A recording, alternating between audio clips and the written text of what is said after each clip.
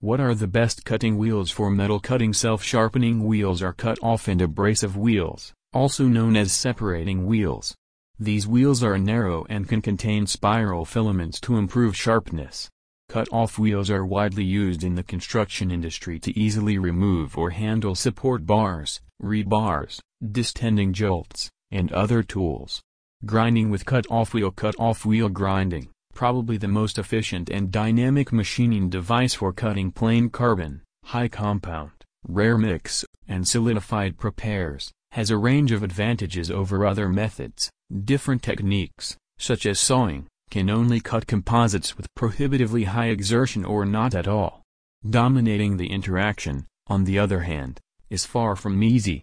In order to make the perfect cut-off wheels, you'll need the ability to style as well as an exact proportion of width to thickness. More thin cut-off wheels create more precise, cleaner cuts, resulting in less waste.